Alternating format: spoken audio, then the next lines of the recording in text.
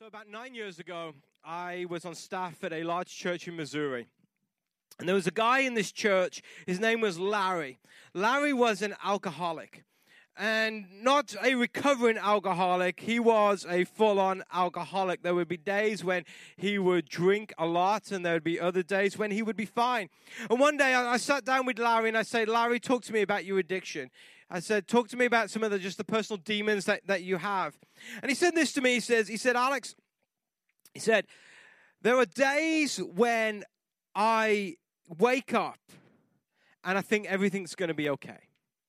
There are other days when I wake up and I know that I'm not going to be able to not give in to the temptation of drink.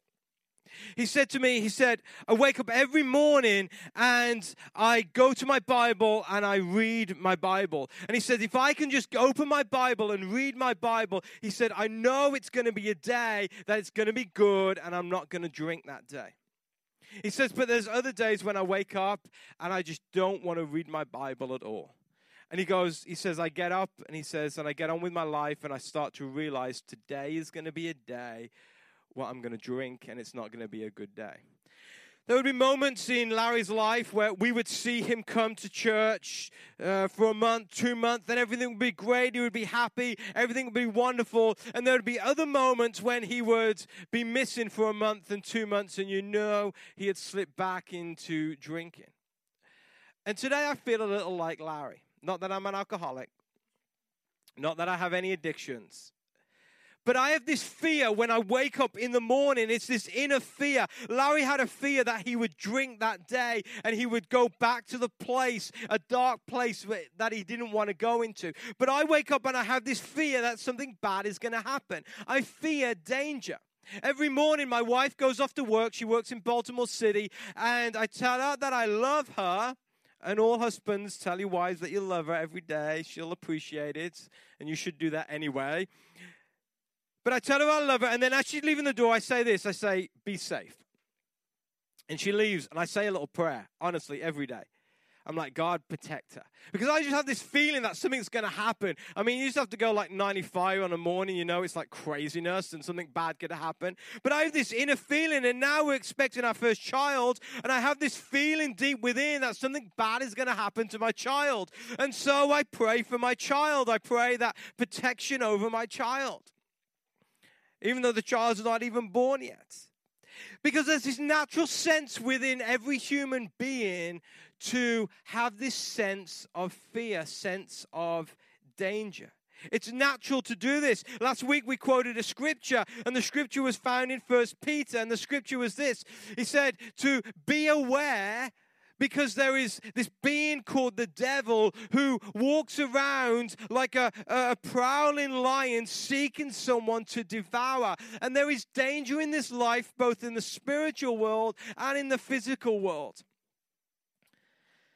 It's a natural sense to fear. But it's not just in humans. Animals have this natural sense as well. If you've ever been to Africa, I don't know if any of you have. One of my dreams in life is to go to Africa. I would love to go to Africa. But I like watching lots of wildlife shows, and I see some of the shows on Discovery Channel or Natural Geographic. And when you see some of the wildlife shows, especially in Africa, you see all the animals on the prairie, all like at the water hole, and they're drinking, and they're having a good time. And then the lions come out and everyone just scatters. Nobody's around. If you see a lion, you don't see other animals. You see them running away because they know when the lion is, there is danger. Because the animals sense that there's danger. Something, I grew up in England and it rained a lot. And we could always tell when it was going to rain because you'd look around and you'd see all the cows, and there were lots of cows everywhere, and they would be lying down. And we would always say, if the cows are lying down, it's going to rain. There was a sense that something bad was going to happen. Even though, rain isn't really bad, but you get my drift. See, there's this natural sense to fear danger. And fear of danger either restricts our lives so that we don't do anything, or we give in to danger. We either bubble wrap our lives around so that there's no danger, or we go out and we're a free fall and we fall into a dangerous moment. But let me tell you, if you bubble wrap your life from danger, there will come a point in your life when danger will strike. And if you're bubble wrapped, then you'll eventually get devoured. This is why we must be streetwise, and we must be able to notice if danger is coming or not. And I want to talk this morning about a man who knew what danger was. He was the man who was aware of every kind of danger in his life. His name is Daniel. Daniel was a man who lived in an area where there was danger all around. You see, Daniel grew up as a boy in the nation of Israel in the region of Judah. And when he was a boy, the Babylonian Empire, the armies of the Babylonian Empire came and invaded his town, invaded his village, destroyed his family, destroyed his home, destroyed his village, and took him along with a lot of other people back to Babylon. Babylon is like modern-day Iraq. And so as a young boy, he sensed danger. He saw danger coming and knew what danger was. As he grew up in the Babylonian Empire, he grew up in a culture that constantly wanted to take him away from his faith and start living other faiths. He lived in a culture where everybody lived for themselves and everybody was selfish. And so you always had to watch your back because someone was ready to stab you in the back. So this was a man who knew what danger was, and he was very aware of the danger. And people who are aware of danger and when danger strikes are less likely to fall prey to that danger. People who understand the danger, they know how to protect themselves. About a year ago, I was watching a show on, I believe it was National Geographic. You can see I'm really interested, right? I mean, come on. But I like National Geographic. It's a good show. Good channel. But I was watching this show, and there was this guy on there, and he didn't have that many clothes on. I'm like, dude, put some more clothes on. Anyway, but he had this stick in his hand, and he lived in South Africa, and he would like walk amongst the lions, the wild lions. And I'm like, what are you doing? And this guy would walk amongst the lions, but the lions would never devour him. The lions would never attack him. He never got hurt by the lions. And what he would do when the lions got too close or the lions were about to come and attack him, he would start beating his stick and he would start shouting louder than the lions, and the lions would actually be scared of him instead of him being scared of the lions. And he would be like as close as I am to you guys. You know, and he would be beating his stick and they would not hurt him and they would not come and attack him. Now, I wouldn't recommend it, and if you ever go to Africa, don't do it, you know. Stay in the car. You know, I saw something on TV this week where there was some people on safari in Africa, and then the wild lion came and they left the car door open. I don't know if any of you saw it, but the lion actually opened the car door. I'm like, first thing, if you're on safari in Africa in a car, lock the car doors, okay? See, you didn't think you were going to get a wildlife 101 this morning. But this guy knew the danger, and he knew how to overcome that danger. And Daniel was just the same as this guy. He knew how to overcome the danger that is in life. So if you've got your Bibles, if you want to turn to Daniel chapter 6 and verse 1. Daniel chapter 6 and verse 1. If you don't have your Bibles, it will be on the screen, and you can follow along on the screen. It says, Darius the Mede, who was the king of the kingdom at the time of the empire, decided to divide the kingdom into 120 provinces. And he appointed a high officer to rule over each province. The king also chose Daniel and 2 others administrators to supervise the high officers and protect the king's interests. Daniel soon proved himself more capable than all the other administrators and high officers. Because of Daniel's great ability, the king made plans to place him over the entire empire. Then the other administrators and high officers began searching for some fault in the way Daniel was handling government affairs. But they couldn't find anything to criticize or condemn. He was faithful, always responsible, and completely trustworthy. So here is Daniel. Daniel, as a boy, was kidnapped or captured from his homeland, taken to Babylon. And he was a smart intelligent boy. And the Babylonians saw this. And so they took him in and they started to train him in the ways of the Babylonians. And they invited him into a job as a civil servant. And then he became a high-ranking government official. And then he rose up and rose up. And eventually, we're at the point in Daniel's life where the king of the empire looks at Daniel and says, Daniel, he's my number 2 guy. Daniel has become a very successful boy, started in a very low place, and he has risen up through the ranks. But what we see that Daniel had a secret to his success. See, Daniel's secret was that he put God first in his life. In everything that Daniel did, he made the choice to honor God. And in our lives, in everything that we do, we have a choice. However big or mundane the task is, do we honor God or do we not honor God? And Daniel was a man who decided to honor God in everything that we did. And we see in Daniel's life there's 3 ingredients to his success. The first one is honesty. Daniel was an honest man. If you want to be anyone in life, go anywhere in life, you need to be honest. You can be not so honest for a period of time and you can do well, but eventually that dishonesty is going to catch up with you. If you want to be honest, if you want to do well, you need to be honest. And you may think, well, Alex, we're in a church full of honest people, right? We're full of Christians. Christians are honest people. I tell you, Christians are some of the most dishonest people I know.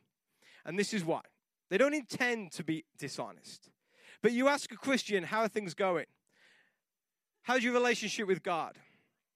How's your family life? And this is what they go, great, praise God. You know, Christian people have this funny lingo, and they're like, God is just blessing me, oh, wonderful, everything is good. But deep inside, you know that things are not going well. You probably haven't read your Bible for a while. You know that you're not really praying to God anymore. Maybe once you were praying like every day, and now it's like once a month.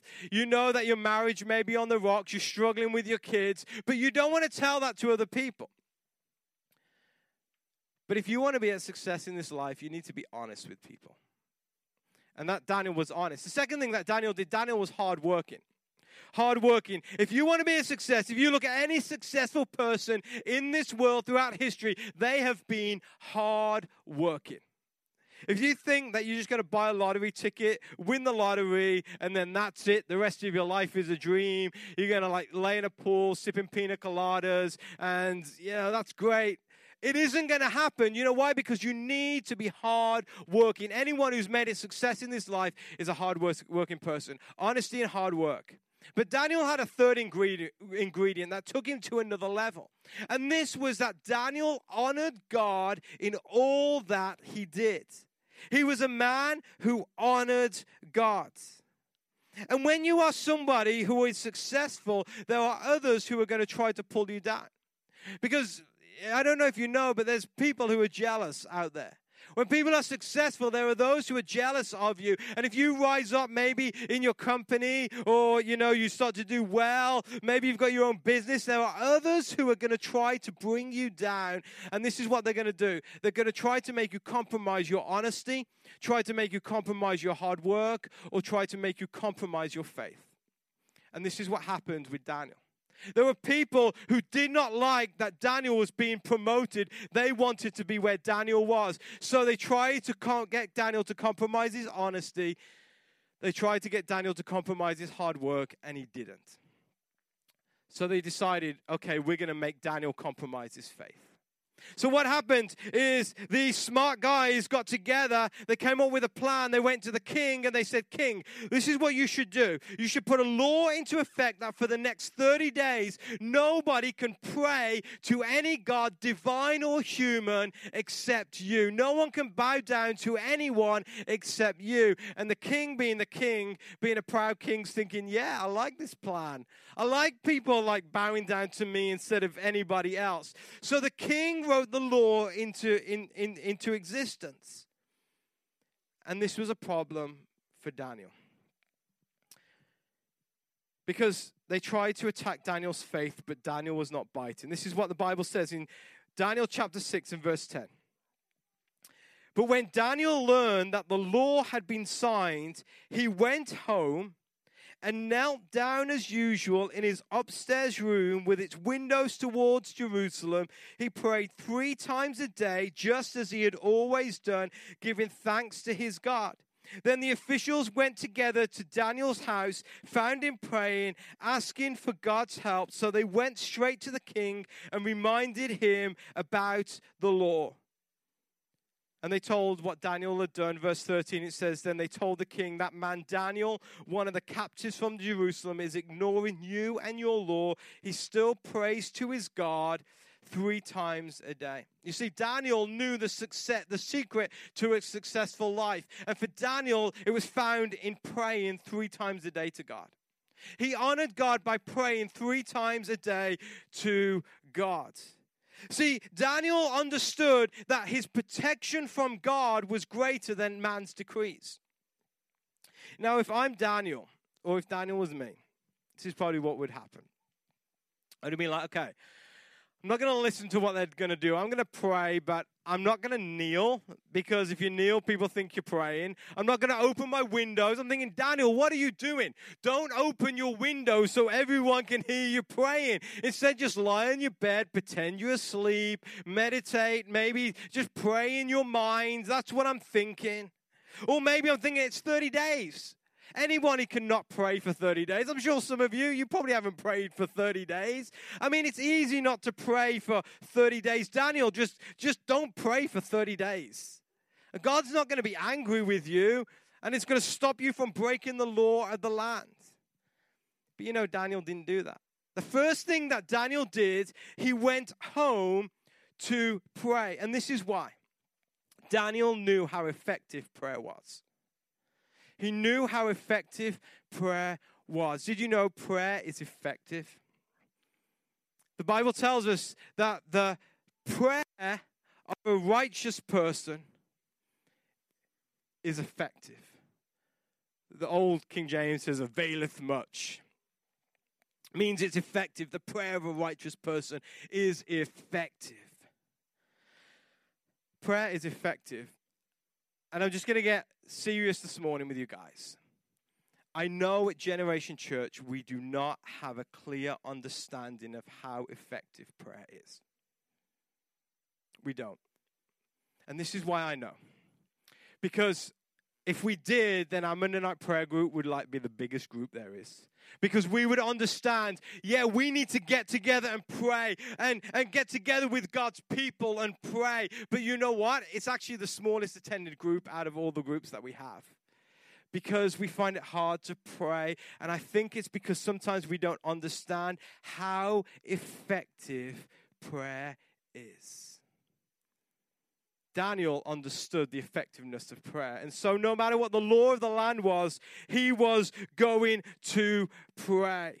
See, this is why. Daniel had a daily ritual that he would pray 3 times a day. And he understood if he compromised once, it would lead to a lifetime of compromise. My friend Larry realized if he drank once, it would lead to days and days of drinking. If you compromise once, it leads to a lifetime of compromise. And if you have a lifetime of compromise, you will drift further and further and further away from God. You know, when I was a kid, I love sports. Love sports. I still love sports today. If I had a God apart from that God, it would be sports, just because I love sport. I loved to play soccer when I was a kid, and I played a game called cricket. And don't ask me to explain cricket. We'll be here until summer if I start to explain cricket. But I love cricket. I was decent at soccer, but I was really good at cricket. Now, if you wanted to do anything or be anyone or go far in the sports world in the UK, in either soccer or cricket, you had to play Sundays. You had to play Saturday for cricket and Sunday, or just Sundays for soccer. And I would come to my mom every Sunday, like every week. I'm like, Mom, can I play on Sunday? Can I join this team? I got to play Sunday. And my mom would be like, no, you can play Saturday, but you can't play Sunday. And I'd be like, Mom, but come on. I could be a famous footballer. I could make loads of money and pay for your house, and you never have to work again. And she'd be like, no, you're not playing Sunday. I'd be like, Mom, why? And my mum would say this all the time. She would say, Alexander, because that's what they call me, Alexander. You just call me Alex, okay? She'd say, Alexander, she says, we're Christians. She goes, and Christians go to church on Sundays. She said, we honor God on Sundays. She said, it is important that you go to church and you worship with the family of believers at that church. And I would go to my mom all the time, Mom, this just sucks. This is the worst. I didn't say sucks to my mom because I'm going to go slapped. But she would be like, no, you're not going. And then there was one time, I think I nagged her. I caught her on a good week. And she says, okay, you can go and play cricket. And the thing is, soccer, I would have never made it at soccer. I've got like bad knees. But cricket, I actually could have made it pretty high in the cricket world, but I had to play Sundays. The scouts were all out on Sundays. And one day I said, Mom, please. And my mom was like, okay. Like, you can go play Sunday. And I came back. It was the worst game I'd ever played. And I was, like, miserable. And my mom said to me, she goes, I should have never let you go play on Sunday. She says, because I compromised once, you're going to want to do it again and again and again. She goes, never will you be allowed to play on Sunday again. See, my mom taught me a valuable lesson. I didn't understand it at the time because I was just a kid, but now I understand it. My mom was teaching me. She says, we value church, the people of God. We value God and putting God first before sports. And you know what? And you're not going to like what I say, and I apologize, but, you know, I like to make you feel good about yourselves, but my job as a pastor is to help to bring you closer to Christ, not make you feel good. And I got something that I hate to say, but I fear for our kids. I fear for our kids. I fear for this generation of kids. You know why? Because we will not miss a sports practice. We won't miss a music lesson, but we're fine in missing church. And you think, well, Alex, it's only church. We have it every week. Do you know what you're doing to your kids? By showing that we won't miss a sports practice, but we will miss church, is we are telling our kids we value sports more than church. There is more value in sports than there is in gathering people together to worship God. And do you know when you get to heaven, do you know what you're going to be doing? You're going to be worshiping God. We're preparing to worship God. And so as you bring up your kids, you need to show your kids what you value, and what you value they will follow. You know, across this nation today, clocks went forward, right? Most pastors hate it because there are millions and millions of people across this nation today who are going to stay in bed because they just can't live without that extra hour. They're putting their time before God's time. And I don't mean to slam you and Bible bash you or anything like that this morning, but I will warn you. What you value, you put first. And this is Daniel. Daniel decided, you know what? I'm going to value God over value my career. I'm going to value God over valuing all the other things that are going on right now in my life. You know, we don't pray because we don't really value prayer. We don't gather together at times because we don't really value gathering together. But Daniel valued his faith, he valued prayer, and nothing would stop him from compromising his values. And then this is what happens. Daniel 6, verse 16. It says, so at last the king gave the orders for Daniel to be arrested and thrown into the den of lions. I mean, that just really helps what I just said, right? You know, I'm telling you, value God. And then what happens to Daniel? He gets thrown into a den of lions. The thing about it is that there is trouble in this life. No matter how you live this life, there will be trouble that will come in your life. Whether you honor God or you don't honor God, there will be trouble that comes. But the one who is close to God, the one who honors God, the one who is faithful to God, understands that when you are faithful to God, God is faithful to you. When you put God first, God will protect you. And this is exactly what Daniel did. I'm sure Daniel was probably shaking at the knees when he walked into that lion's den. Oh, those hungry lions. But that's not what happened when he came out. See, that night, the king was worried. He was tossing and turning because his trusted advisor, Daniel, was about to be devoured by lions. And so he got up early in the next morning. He went to the place where Daniel was, and he cried out, "Daniel, are you there?" And Daniel says, "Long live the king." And then in Daniel 6, verse 22, it says this: "My God sent his angel to shut the lions' mouths, so that they would not hurt me, for I have been found innocent in his sight, and I have not wronged you, your majesty." God came to Daniel's protection. See, the faithful know that God is their protector. God has the ability to shut the mouths of lions. Sometimes we don't believe it, but God has the ability to shut the mouths of lions. And for those of you who think, well, maybe the lions weren't hungry. Immediately after Daniel came out, the guys who tricked the king threw them into the den of lions, and the lions devoured them immediately. See, sometimes God will allow you to come to face with a hungry lion, so that you know when you are faithful, there's nothing you should fear. See, what I love about this story is when we think about Daniel, we think about Daniel in the lion's den. For those of you who grew up in Sunday school, you think Daniel like, oh, the lion's den, right? We teach our kids Daniel in the lion's den, and we think this is Daniel's defining moment. But this was not Daniel's defining moment. In fact, this was just a public display of a moment that happened years and years before in Daniel's life. It's found in Daniel chapter 1 and verse 8. Daniel chapter 1 and verse 8, it says this: "But Daniel was determined not to defile himself by eating the food and wine given to them by the king. He asked the chief of staff for permission not to eat these unacceptable foods." See, Daniel as a boy was taken in to the king's palace, and he was trained in the ways of the Babylonians, and so that he would one day become an official in the king's government. And one of the ways that they were trained was to eat the same foods that the king ate. But the problem was a lot of these foods defiled Daniel's faith. Daniel was a Jewish man, and there was foods in the Jewish faith that you could not eat. They were seen as unclean foods. And so Daniel says, I'm not going to eat these foods. Now, Daniel wouldn't have gone to hell for eating the foods. God probably wouldn't have even been mad with Daniel for eating those foods. But Daniel decided he was going to honor God in the small little things of life.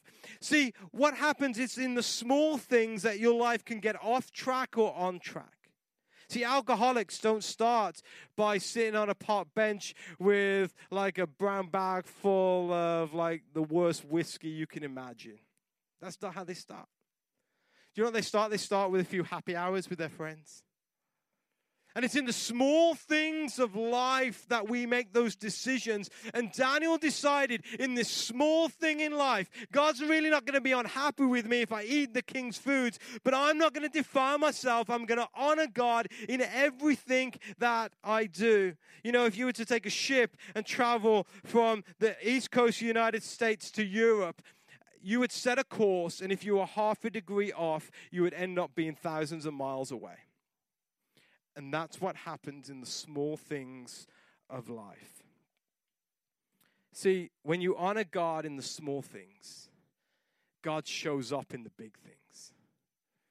See, defining moments aren't usually found in the public setting. They're not usually those profound moments when, like, God, speak to me. They're not found in those moments when we see God doing amazing things. Defining moments are often in the private setting when nobody else is around. It's just you and God. It's when we make the choice to put God first and be faithful to Him. Defining moments are those moments where the clocks go forward. And you're lying in bed and you're like, oh, God, why is the sun up already? And you decide, you know what, I'm still going to get up and worship God. They're defining moments. Defining moments are those moments where instead of after work going to happy hour with all your friends, you decide to go home to your wife and kids because you know it's probably going to end up in a night of drunkenness. Defining moments are in those moments where you decide, you know what, I'm going to give my tithe unto the Lord instead of maybe doing that upgraded hotel that we want on vacation so I can get a 5-star instead of a 4-star. Defining moments are those moments where a parent looks at their boy and says, you're not going to go and play soccer or cricket on a Sunday because we're going to honor God and we're going to show you that we value the house of God more than we value those other things, even though the young boy doesn't understand it. Because what happens is that young boy grows up and realizes that God is first in their life, and God uses that young boy and rises and elevates that young boy to a place where now that young boy can tell you that it is time to honor God. Honor God. It's those defining small moments when you choose to be honest instead of dishonest. It's those defining small moments when you choose to honor God, where instead of getting up in the morning and checking Facebook or putting the Today Show on, decided, you know what, I'm just going to read a chapter out of my Bible this morning. Defining moments for alcoholics are the moment that you wake up like Larry and decide to read your Bible instead of try to do it alone. If you are faithful in the small, God will show up in the big. Daniel was a man who was unwilling to compromise his faith. So he decided to compromise his career. And you know what happened? God elevated him. He became one of the highest ranking officials in the Babylonian Empire that turned into like this Persian merger. And he was a big deal. Why? Because he honored God in the small. Let's bow our heads.